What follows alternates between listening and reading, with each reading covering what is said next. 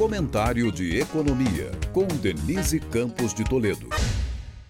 A Lei de Diretrizes Orçamentárias pode trazer mais dificuldade para a equipe econômica gerenciar as despesas e cumprir a meta de zerar o déficit em 2024. O relator, sob a alegação de inconsistência jurídica, propõe uma maior austeridade na execução do orçamento do que pretendia a equipe econômica, conforme uma emenda que foi apresentada pelo senador Randolfo Rodrigues. Se houver comprometimento da meta, o governo, segundo o texto da LDO, que foi apresentado hoje, terá de fazer um contingenciamento, um bloqueio de verbas dos ministérios, por exemplo, de até 56,5 bilhões de reais. O governo falava nessa emenda em 23 bilhões. A divergência vem do fato de o arcabouço prever aumento real das despesas entre 0,6% até 2,5% ao ano, dependendo da receita e das condições de execução da meta. Só que também estabelece o arcabouço que, para viabilizar a meta, poderão ser feitos contingenciamentos até o limite que garanta o funcionamento da máquina pública, definido esse limite em 75%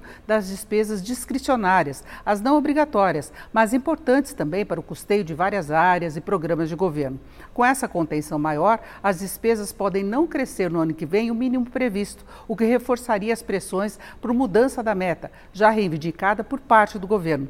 A equipe econômica, até para preservar a credibilidade do arcabouço, insiste no déficit zero e vem fazendo todo o esforço nesse sentido, inclusive com todas essas medidas para aumento da receita. Só que é bem improvável atingir a meta, mesmo com todo esse esforço, ainda mais se houver a necessidade de segurar mais ainda os gastos. Aí a pressão por mudança só vai aumentar. E o próprio Congresso tem lançado propostas que vão contra o ajuste em boa medida. Tem a cobrança por mais recursos para emendas, por exemplo. Nem falo dessa determinação agora do texto da LDO para a liberação das emendas impositivas já no primeiro semestre, o que em tese evitaria aquela barganha toda que ocorre nas votações mais relevantes. Mesmo empenhadas, o repasse dos recursos das emendas será ao longo do ano, com base na arrecadação.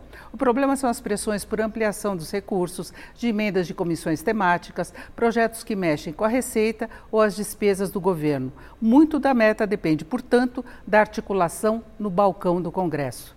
Denise Campos de Toledo para o podcast do Jornal da Gazeta.